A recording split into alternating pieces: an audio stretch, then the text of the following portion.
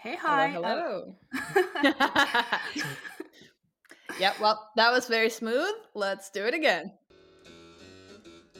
In the times of brick phones, Tamagotchis, and curtain bangs, the 90s kids cried out for a badass. She was Xena, the warrior princess. The kicks, the moves, the nostalgia, the queerness. Xena made us gay. Hi, I'm Alyssa. Hi, I'm Kris. So what I want to talk about this time is why are we talking about Xena in 2023? Like clearly there are many other things out there, but we and quite a few other people, like this is definitely not the only Xena based podcast in the world. Um, why are we still talking about Xena? What is it about this show? Hmm. Yeah, it's a good question. Thinking about it yesterday, I googled some Xena merch on Etsy, Mm. and I found a lot of cool things like chakram necklaces, chakram rings, just Xena overall Xena outfits, Xena beanies, and those are all quite recent. So it just really means that people are still very much interested in Xena. For me personally, why I think that I can still rewatch it and it holds up for me 100% is that I think still in 2023, I wanted to say 2022, uh, the series and movie industry struggles to give us a good female lead, a complex female lead, a story where you show a woman being strong, but do not make it all about stereotypes and do not make it all about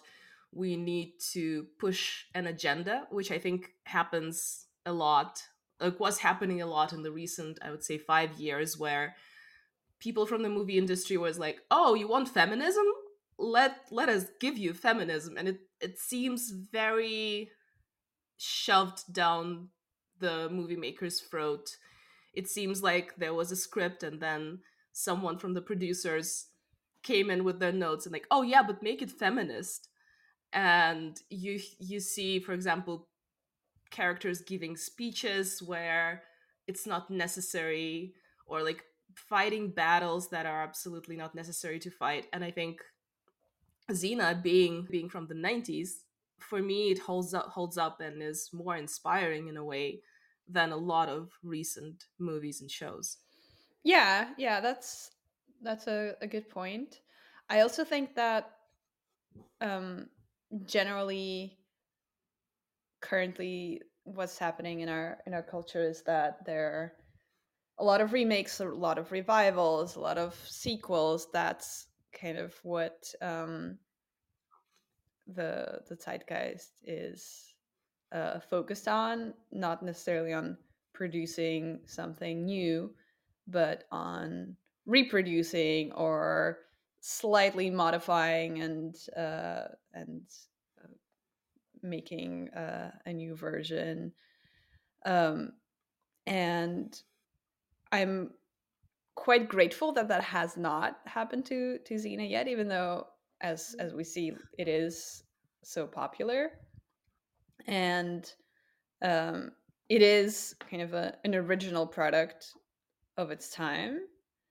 Uh, yes, it is a spin-off, but it it doesn't feel derivative. It feels very much original and in a way that is is missing, I think, today with a lot of whatever complex female characters coming from comic books or from reboots or from whatever the hell. And I'm hoping that it stays this way for Xena, that it doesn't um, get sucked into this reboot economy. Um, Oh yeah. but that's one of the reasons. But there is kind of the flip side of that, where um, currently the culture is a pretty heavily nostalgia based, and we Mhm. are kind of part of that currently with our podcast, and it's not necessarily a good thing or a bad thing. It's just that's how it is. And specifically, what I think is interesting for me with the Xena, and our podcast title very subtly alludes to that. Kind of looking at um, gay culture from quite a few years ago, because now, yes, there is a much more vibrant and much more mainstream cinema and TV industry specifically centered around queer characters. That was not the case in the 90s, um, but it still had this very strong influence on a lot of people, maybe in part because it was such a scarce time in terms of queer TV. And it's interesting to re-examine it from that point of view, and see how it did the queerness that it produced, and how that affected us as people, and maybe trying to extrapolate it a little bit in terms of the wider community. For sure, for sure. Yeah, it's amazing to rewatch the episodes from the very beginning, and like every time I rewatch Xena, I notice those little breadcrumbs, those little bits of subtext that was in there the whole time, and I just didn't see it. So yeah, with that, maybe we can continue with the episode. Yes, the episode number 2. It's called Chariots of War. And there will be chariots. Spoiler And alert. there will be war. So, correct title. Congratulations. Yeah. Um, I am very happy at the very beginning that we see a town. I'm a fan of how the series, the Xena series, does towns and like larger communities, and how it mimics modern um, like places that people go to in like the 21st century. So I'm happy that we're in a town and we're in a sort of like a bar, It's right? a tavern. Uh-huh. It's a tavern, and it's clearly quite seedy, which Xena immediately clocks. And She has been around. yeah, I think Xena has a very good uh, intuition in terms of what places are safe and what places are trouble. And Gabby is still, And Gabrielle does not. yeah, Gabby is still quite clueless about that. But then some dude drunkenly harasses her, and she's like, "Oh yeah, let's get out of here." Oh, yeah, that's one of those. Yeah, let's go. Mm. So then our girls have to part, right? Mm. Yes, they do. For reasons that are not like super clear to me, Xena needs to like go out there and like scout out the road, something. It's it never becomes clear, and it never becomes important. So I guess who cares? Yeah, so Xena leaves Gabrielle behind and strolls off into um, the magnificent scenery of ancient Greece slash New Zealand. And we immediately are introduced to our main side characters. Yeah, so there's there's this dude. His name is Darius, as we find out. He looks like a C-list porn star, I would say. He has a smooth face. He has 90s appropriate kind of longish hair for a guy. He wears this shirt that is kind of like open enough for us to see his shaved chest that he clearly pays quite a bit of attention to in the gym. But he has this like very generic face, which is why I put him on the C list. And a bit of a smolder when when he smiles and squints his eyes. It's this go-to move of like, oh, I'm attractive. Do you see that Yeah, I'm attractive? yeah. But of course, the character is less about being smoldering and more about just being a great single dad. Yeah, and we find out that this family comes, oh, actually, this whole community comes from Troy, which is helpful for those poor Xena fans that were trying to determine where in the historical context to place her. But as I understand, people tried to do it and then really figured out that Xena is about 1,000 years old. So we'll Yeah, just leave it at that. yeah.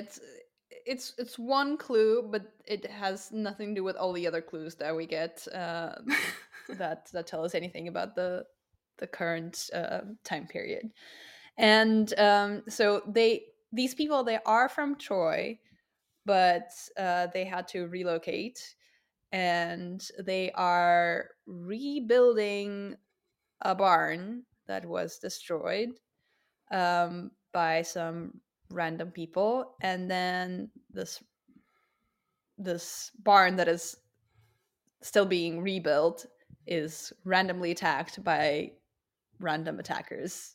So the villains, they just come and they just randomly start attacking people building a barn and um, destroying that barn because for some reason they have a very big beef with barns and farming and people making food supplies generally. Yeah, yeah. Later, they explain a tiny bit why they have to keep attacking this village, but just It's because not a it's good enough it's explanation. it's a it's a horrible explanation. Like they tell us the reason, and the reason makes no sense. Um, so sure. Maybe they are just very against child labor, because we see that Darius is just like telling his kids what to do, rebuilding this barn. So maybe these random attackers just really care about labor laws. Concerned citizens, that's what we're going to call them. Absolutely. So concerned citizens try to break the barn that is not very sturdy to begin with, and the little boy, one of the children of our smoldering dad, is trapped under the barn, and of course, who saves him? Xena. Yeah, Xena sweeps in, and defeats the random attackers, as of course she would, and hands the saved kid over to the dad. At which point we get this brilliant dialogue, which is the dude says, "Thank you. Who are you?" And Xena answers, "A friend." Our girl is concise. He doesn't need to know more than that. That's fair. That's Uh, fair. but after that, the concerned citizens start firing arrows at Xena, and she catches two of them with her bare hands, but the third one gets her. Yeah, that's generally what happens when you don't have three hands. But that made me wonder, like, did she and Draco from last episode practice together? Because he was catching arrows with his bare hands, and now Yeah, she catches arrows with her bare hands. There are two explanations. Either they were practicing together, and they're like, "This is clearly a skill that we will need as attending an arrow catching seminar together. Yeah, exactly as badass warlords," or it's just part of the standard curriculum. Like anyone who wants to be a badass warlord in this world has to attend catching arrows with your bare hands seminar, because obviously it's such a needed skill. Absolutely. So then we immediately go to um, the plot line of Xena being wounded and Xena suffering in silence. And I was very happy with that storyline. I completely forgot about it. And I think that mostly men get those storylines in movies, and that's like a very popular kink, like our hero is all wounded and he's suffering, but he's taking it bravely, and a woman usually takes care of our hero. And it's nice to see the role reversal here, and Xena is smoking hot in all those sequences. Yeah, yeah, absolutely. But actually, that kind of that reminds me. So before we get to the nursing scene, we get the our intro, Yep. and we discussed the intro in the last episode. But one thing that stood out to me this time is that the intro ends with the phrase, "Her courage will change the world." Her courage will change the world. Yes, thank you. And it's interesting that they went with courage. Like out of all of the words that they could choose, like she's essentially a demigod, she's super gorgeous, she's badass, she's a great warrior, she's all of those things, but they specifically decide to go with courage, which is Hmm. um a cool choice, and also I think a word that is not often associated with like badass women, or generally like Yeah. strong female characters, um especially those that are not like all about protecting their family. I think, Yes. yes, we hear a lot of stories about like, oh, a courageous mother that is like super self-sacrificial and whatever, is not afraid of anything to protect her kids or something. But like this specific type of courage that Xena exhibits, that is more about, being a warrior and putting herself in danger, not just for her little nuclear family, but for things that are right, or for protecting the innocent, that have nothing to do with her. That is quite rare, and that also is a cool reversal of like the roles that male characters normally are able to have, but not female characters. Absolutely. Yeah, like I think the series generally treats Xena as a hero, as a badass, and it's not like oh, she's a hero, like a female hero. Like the Mm. hero but like with female approach to being a hero, like a lot of series have. Like here there's none of that bullshit. She's just a hero. She's courageous. Yeah, She kicks ass. absolutely.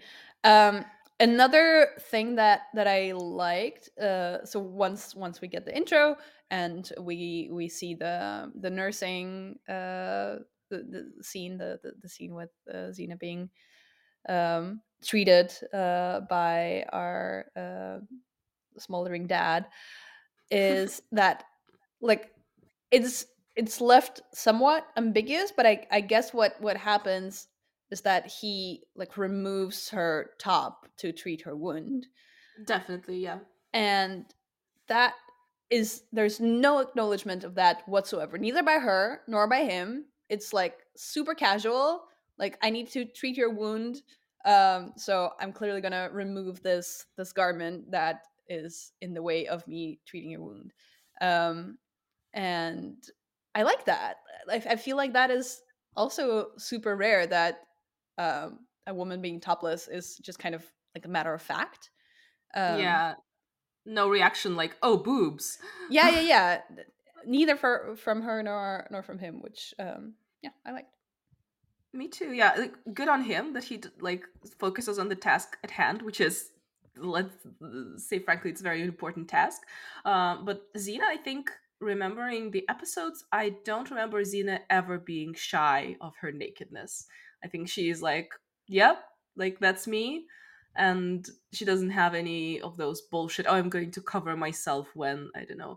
Both for the purposes of like I'm being shy, and for the purposes of like a camera is sliding. So I also like that.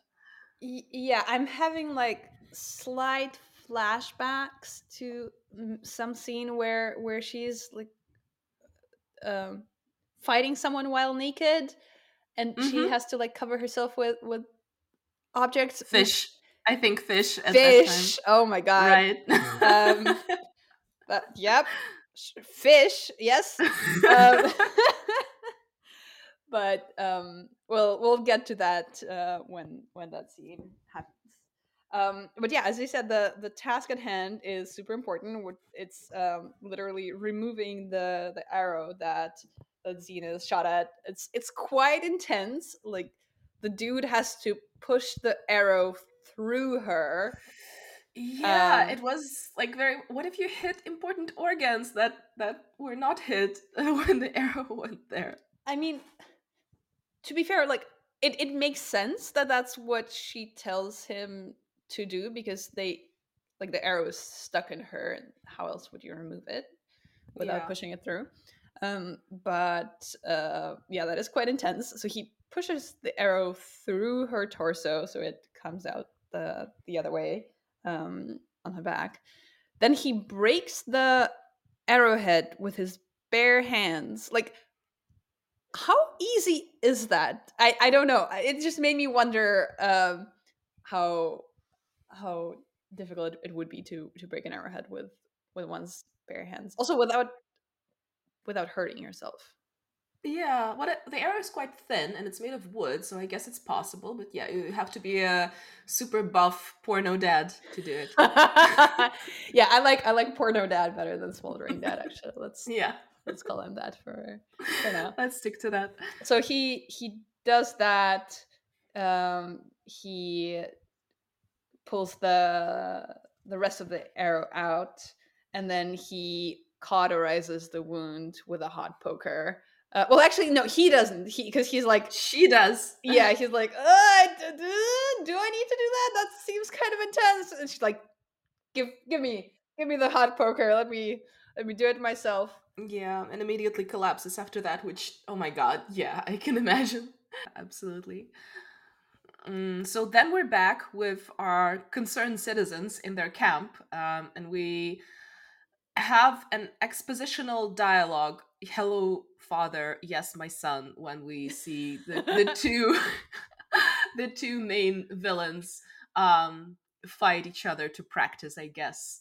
But I guess it's okay, the expositional dialogue here, because they're villains.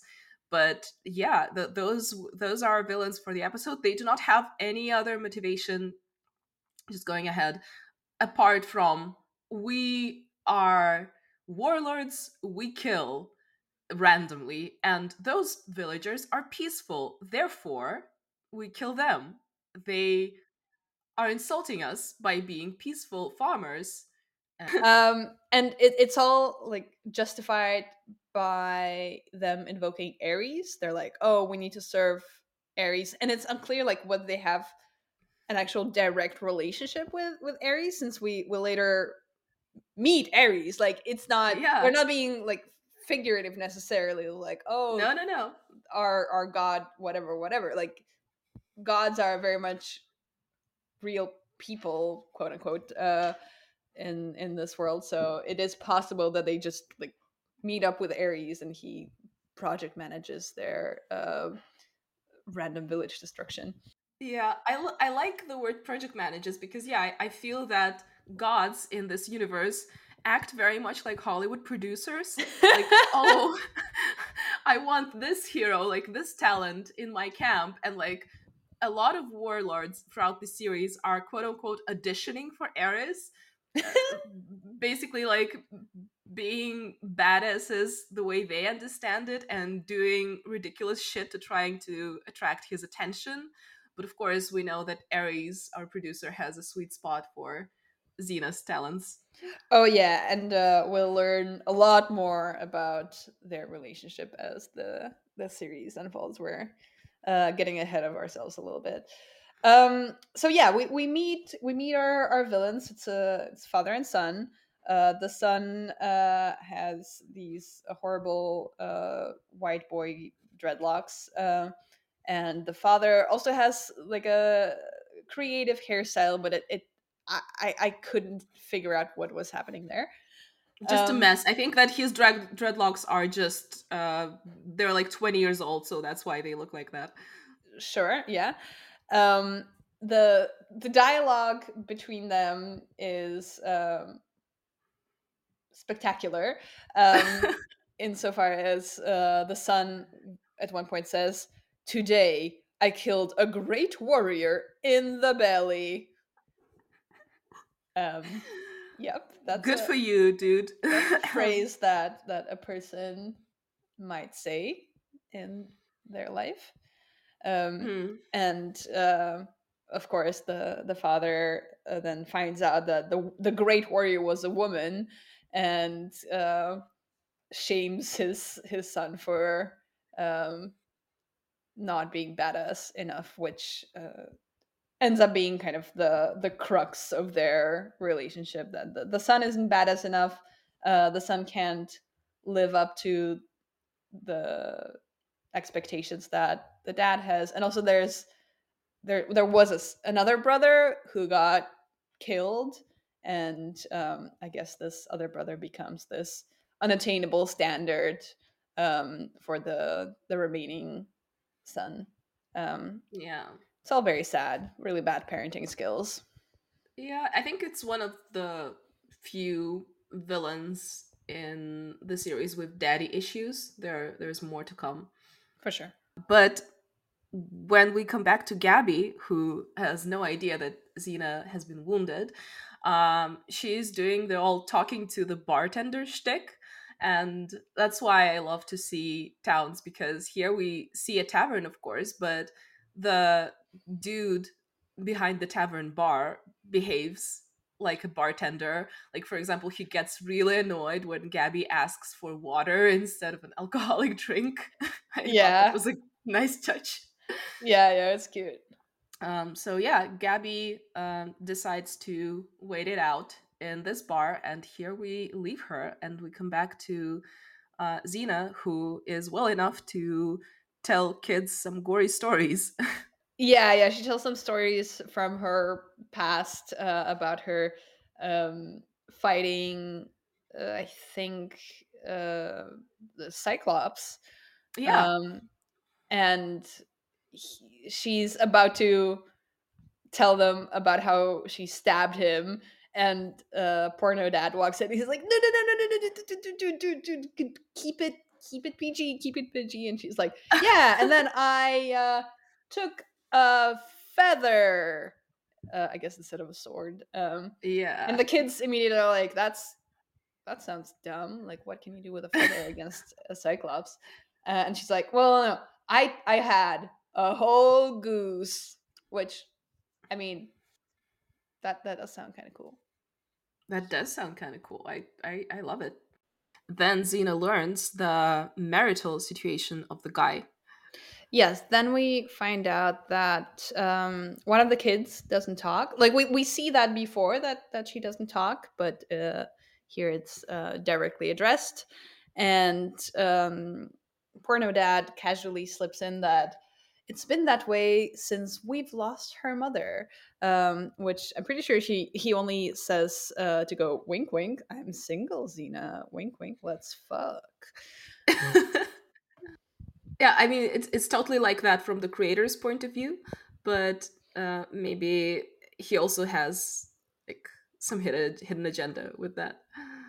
Right. And then some random villager comes in to the house to be like, "We don't want this warrior lady in our village," and confirms that it's been indeed quite a while since Porno Dad fucked anyone. So we're supposed to feel really bad for him.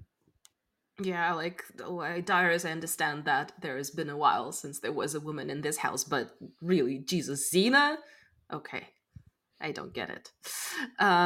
Yeah, and after Xena overhears this passionate exchange, she, of course, wants to get up and leave in a true Xena fashion. Yeah, she definitely is not well enough to leave at that point. As we later find out, the next day she's completely healed, like 100%, absolutely fine. But that evening she's still recovering, and She needed just a few more hours of sleep. exactly. And she keeps trying to leave, and uh, keeps failing at that because she's not well yet.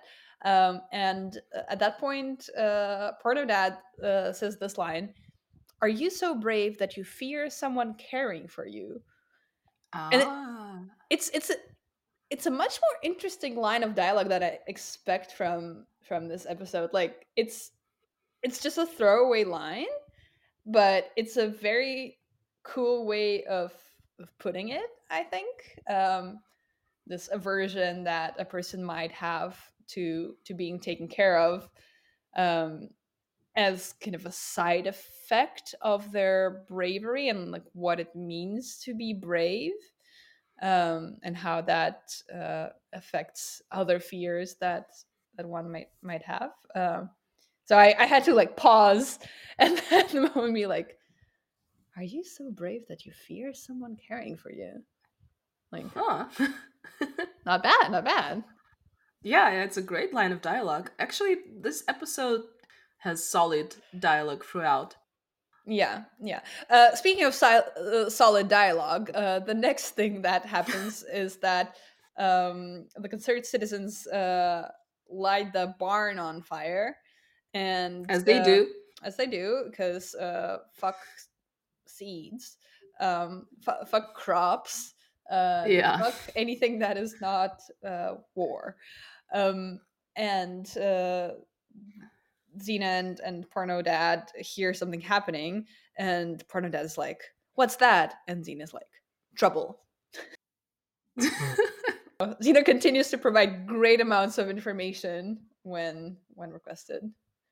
Yeah, Xena is concise here, but that's Yes, why we love her. indeed. And then we go back to Gabby in a tavern, still waiting for Xena. And this time she has trouble fighting off the punks that harass her. I mean, one single punk. I mean, I would assume that had if she wouldn't pull the stunt that she does, there would be more. But Yeah, she possibly. immediately, after a dude tries to harass her and is like, "Oh, like, what are you doing here?" And she's like, "I'm waiting for my friend, and my friend is Xena." So she's name dropping the name of the warrior princess, who, as we know, is not only famous hero, but at this point more like famous murderer, Hmm. famous person who wreaks chaos on everything. But the dude is unfazed. Yeah, and his first reaction is like, "Oh, let's have a threesome all together. I'm into that." Um, sure. So Gabrielle then changes her strategy, and instead of Xena, mentions her big, strong boyfriend, um, uh yeah. because heterosexuality is scarier than a literal warrior princess. Yeah, Um, and it's like also very lifelike. I have, like, in my younger days when I have been hit on a lot, oh. I have mentioned having a boyfriend or a husband because at some point it's the last resort. It's like the last thing that you have to mention for dudes to leave you alone. Yeah, yeah, unfortunately, that is so.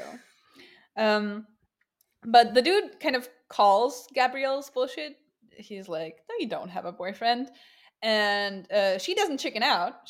She just goes for it, commits to the bit, and goes and kisses an absolute stranger who turns out to be our white dreadlock guy who shot Xena. And Absolutely. shockingly, the stranger doesn't mind. Yeah, I mean, why would he? But also, I like that Gabby describes her boyfriend as a strong, jealous type, polishing his lethal sword collection. And I Yep. wonder if that code for jerking off. Yes, yes, it is. Good to know. Yeah. Always happy to confirm your Provide context. suspicions. Yeah, yeah, yeah. So back in our offensively peaceful village, Xena totally Wolverines herself to perfect health the next morning, and is carrying around heavy baskets, no problem. She's just totally fine. Wounds, what wounds? Then we go back to the tavern where White Dreadlock guy and Gabriella are still chatting, and they're workshopping their backstory. Okay, so if we're dating, who fell in love with whom when, talking about that, and then somehow it comes up, what Gabrielle is doing in the tavern. She mentions that she's waiting for her friend.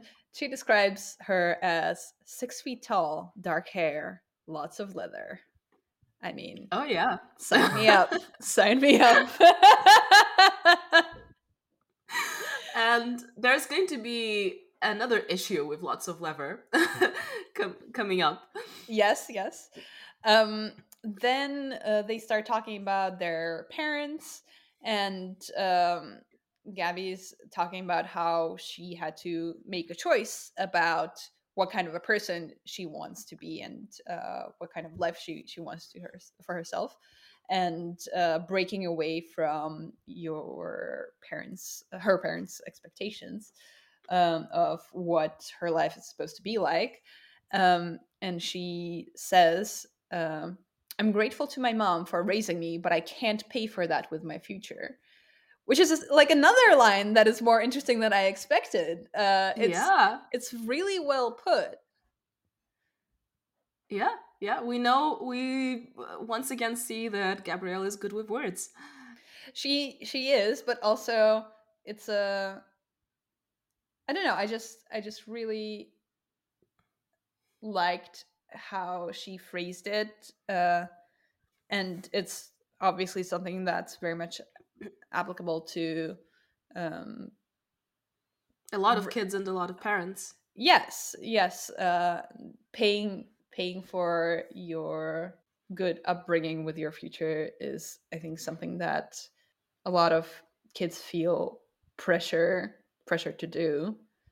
Yeah, really, with the main conflict of the episode being so black and white and so simplistic, Mm. actually, the things characters say to each other, it's much more complex. The white dreadlock guy also recognizes this phrase as very insightful, and Gabrielle's like, it's a gift. I Aww. love that style of accepting compliments. That's something I strive for, to be that casual about Oh accepting yeah. compliments and being like, yeah, duh. It's just me. Yeah. Yeah, yeah, yeah. Gabby is an example here to all of us. Indeed. Mm. And then back in the uh, creepily peaceful village, more creepy stuff is going on because Darius suggests they have to go to like basically a city council to meet the concerned citizens, aka killers, and to try to make peace with them, which is like a bad trend at this point. Hmm. And Darius is like, you cannot go wearing all leather. You're too sexy and too like a warrior. So you have to wear this. And he wants her to wear his dead wife's clothes.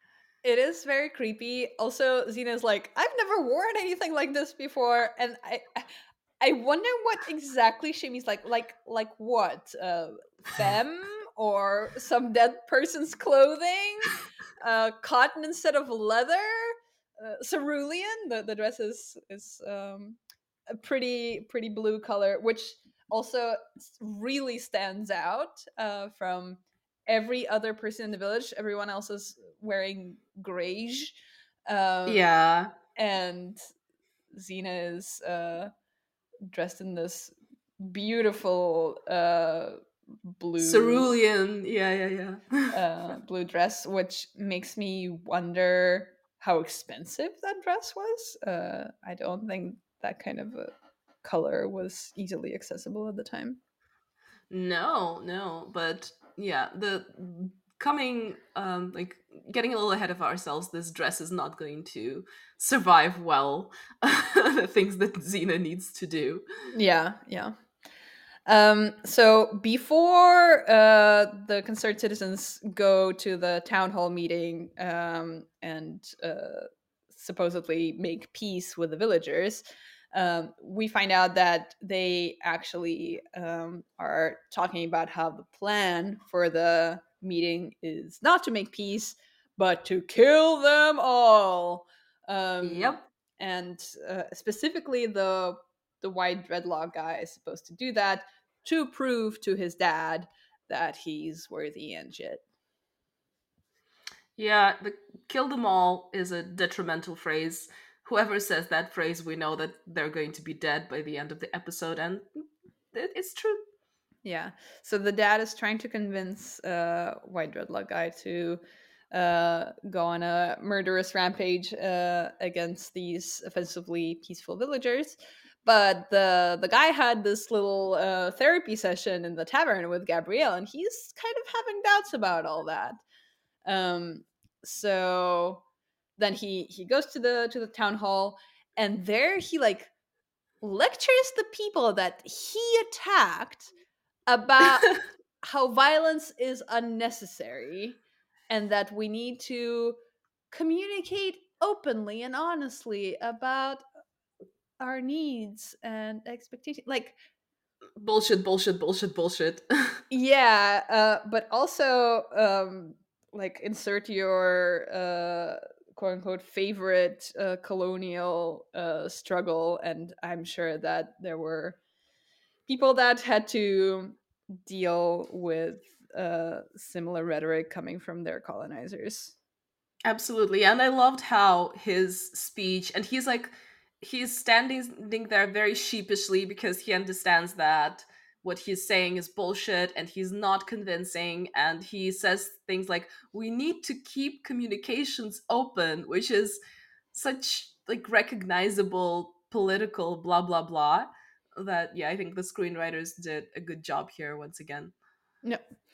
Xena, of course, immediately notices that something's off and immediately somersaults into a closed window above the roof into another room that the bad guys are hiding in and fights them, and before starting to fight them rips the dead wife's dress because it's impractical and she needs to be doing high kicks, so no hesitation, just rips it open and is ready to fight.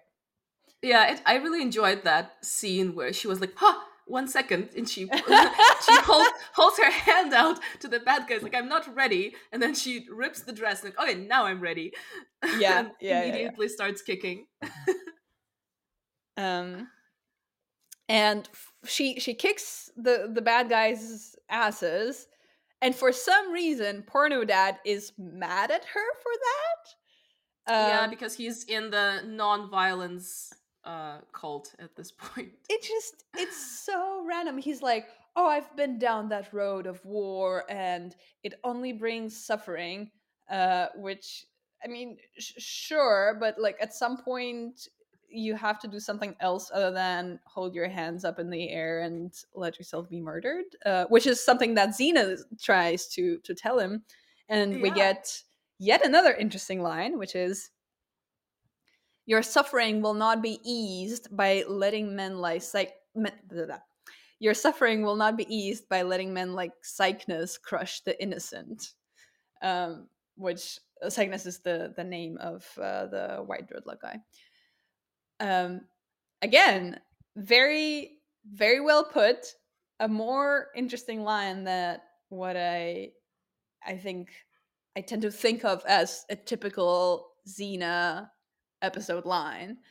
Um, Absolutely. That's I'm thinking now that maybe part of the reason why it's still relevant, and that part of the reason that I fell in love with this series in the first place, were that the dialogue is actually very good. And yeah, I don't know. I think different people hang on to different things. For me, good and recognizable, relatable dialogue is one of the first things. Like, I think the plot overall can be shitty, but if characters talk and I can enjoy it, then sign me up. yeah, oh, kind of what Tarantino essentially does a lot of the That's time. why he's one of my favorite directors. Yeah, yeah. Then we get a plot twist. So it turns Mm, out that White Dreadlocks guy's brother was supposedly killed by Xena. So the father says that this guy was killed by Xena, and yeah, the the white dreadlock guy is like, "Oh, I guess I need to avenge my brother's death. Let me go kill Xena now." kill Cena and then kill everybody, and the father is like, "Fucking finally, yay! I can see the fire in your eyes now." Like Mm-hmm. he was trying to get his son there, but we have a little insert scene after that. One of the villages from Porno Dad's village uh, comes to concerned citizens and punks and says, "Oh, Xena is not with us. So the fact that she stopped you or whatever, it's not our fault. We still want to negotiate peace with you against all odds." And I think the father says like, "Yeah, you'll find peace, eternal peace. Now go back and await the slaughter." And I'm like, okay, good, very, very subtle, very good ways to deal with the situation. Yeah, yeah, lovely. Then we finally get to see the chariots from the episode Yay. title. For some reason, they're riding chariots on this, like, I guess River? it's like a river, but it's almost completely dried out. It looks great, Yeah. but it's unclear whether there's any reason for them to be in this river other than it looks cool. Yeah, I mean, I'll take it. Also, I think, and I'm not sure that I'm right, but I think that chariots are the vehicle of villains. Only bad guys ride chariots in the series, and I wonder, is it because it's kind of associated with being a Roman thing, and we know how we feel about Romans. No idea. Could be. Yeah. Um, so then, As our guys are moving forward in their chariots, Gabby and yes, Xena are having a chat.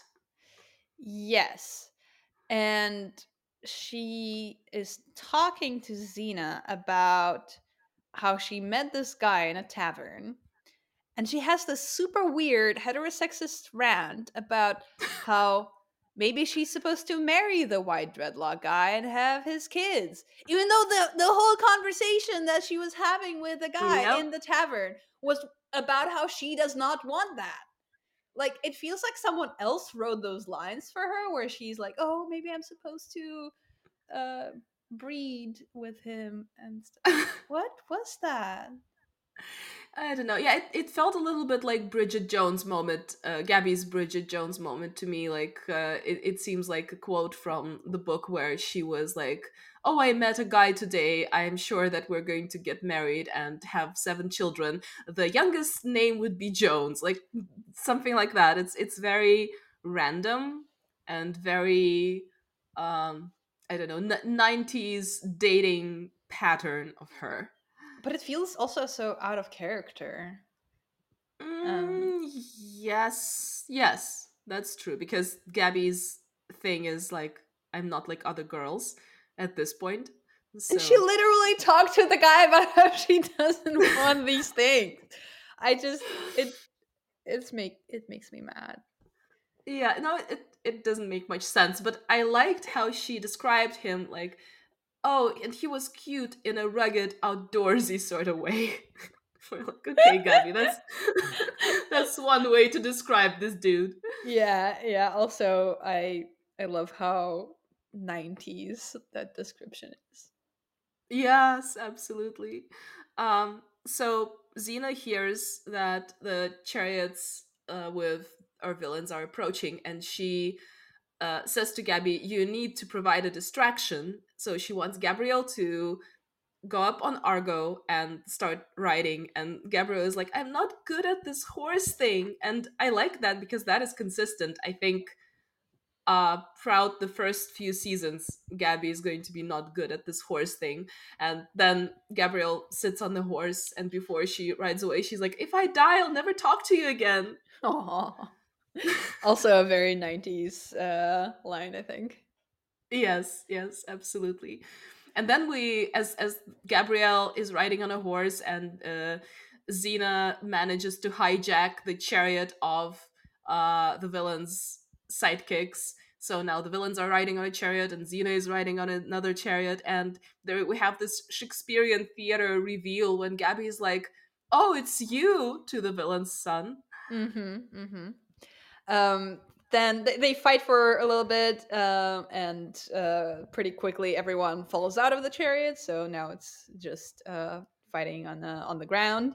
Um, Xena then realizes that yes, this dude is the one that Gabby met in the tavern, and is clearly so frustrated. She's like, ugh, remind me to talk to you sometime about your taste in men to Gabby. Xena's is no better. Yeah, yeah, that is true. Then she just Xena just doesn't give a fuck, fights an armed guy with her bare hands because Yeah. why not?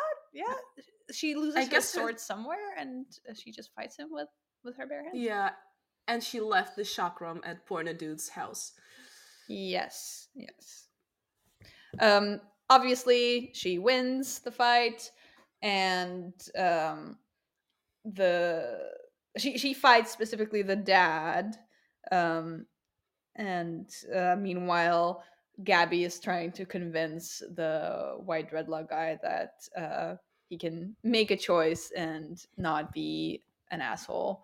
Um, which he which works. He ends up Mm. not being horrible. Um, and Cena kills the shitty dad. Who said kill them all, so that was inevitable. Right, right. Um, then we're back in the village, and she. Uh, so we're back in the village, and Xena has this also weird hetero moment with Porno Dad, where Oh he yeah. essentially proposes to her, Mm-hmm. and she's like, "Oh, maybe someday. I haven't before, but now I'm kind of considering it." Yeah, that's weird. That's weird. What? I just don't get, like, suddenly everyone's super straight, and he's like, "Well, I hope you find your happiness," and she says, "I did. I just have to leave it for a while." Oh, it makes me want to puke. Okay, okay. In the series' defense, I think that what they meant here, that and I think it happens a couple of times throughout the series, that Xena is not in love with the porno dad. She just wants this peaceful life, quote unquote, because we have Mm. this moment where she's trying on his dead wife's dress. Ew. But still, she's trying on the dress, and the dress is like very feminine and is not a dress that you do any fighting in. And she looks at herself in the mirror, and I think that she has this moment of realization of like, this could be my life. I could be this peaceful. I could have a home and just do mundane stuff. And in this point, Porno Dad and his three children is like a package deal of this peaceful life that she kind of yearns for a moment, but then realizes that it's not for her. Yeah, it seems like from this episode, it seems like both Xena and Gabby have this residual attachment to heterosexist norms of what their lives are supposed to be all about. And they do like actively choose to avoid following those norms. They both are like, nope, I'm not gonna get married. Nope, I'm not gonna be a random farmer's wife. But even though they make these choices not to be with men but rather to be with each other, it still feels like a sort of a loss to them that they're making At this this choice. point, yes. At I this think point, yes. that's going to change. Definitely.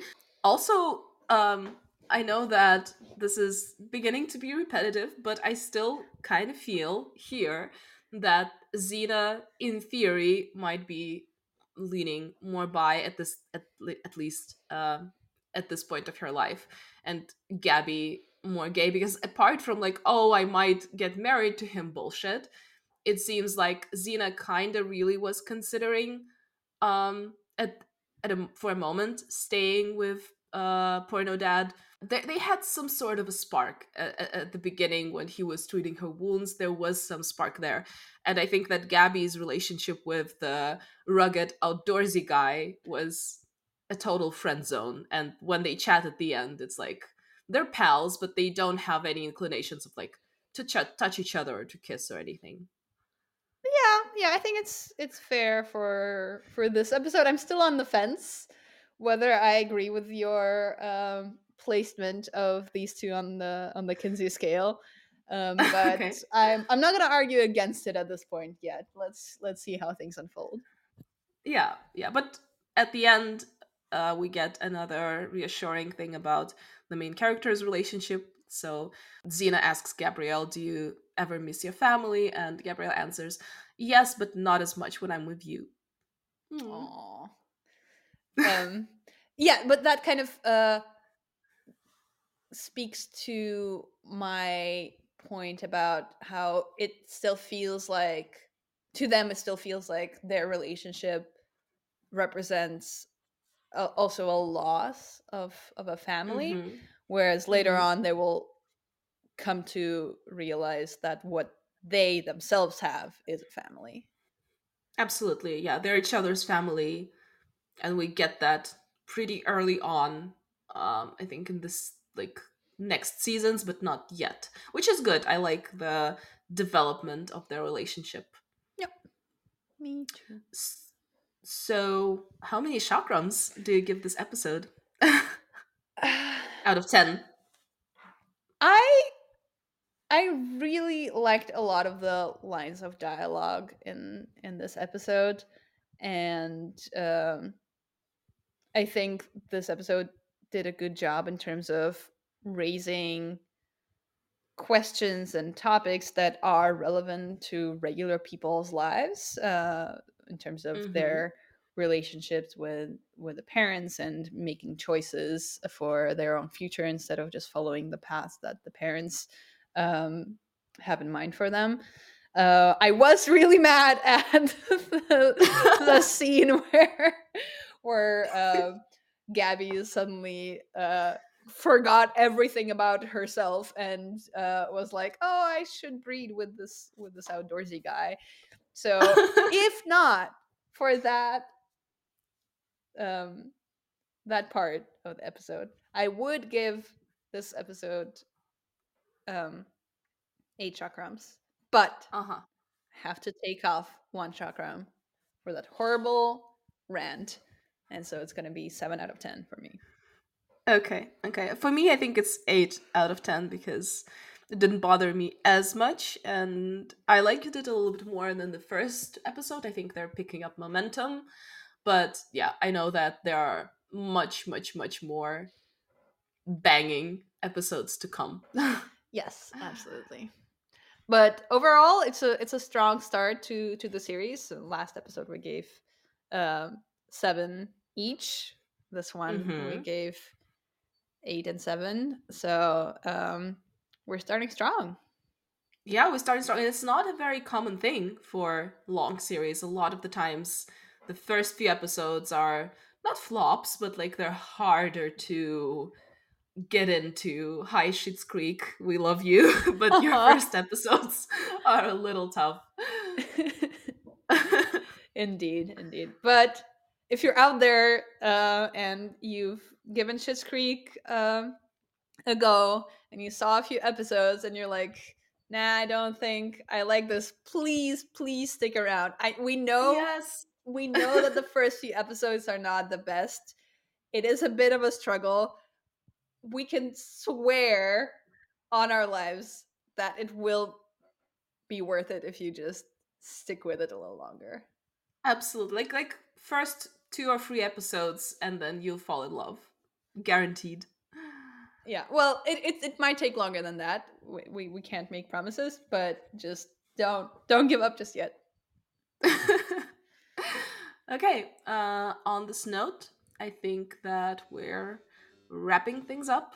Thank you so much for listening. Thank you, and we'll see you next time for season 1, episode 3. Yes. Bye. Bye.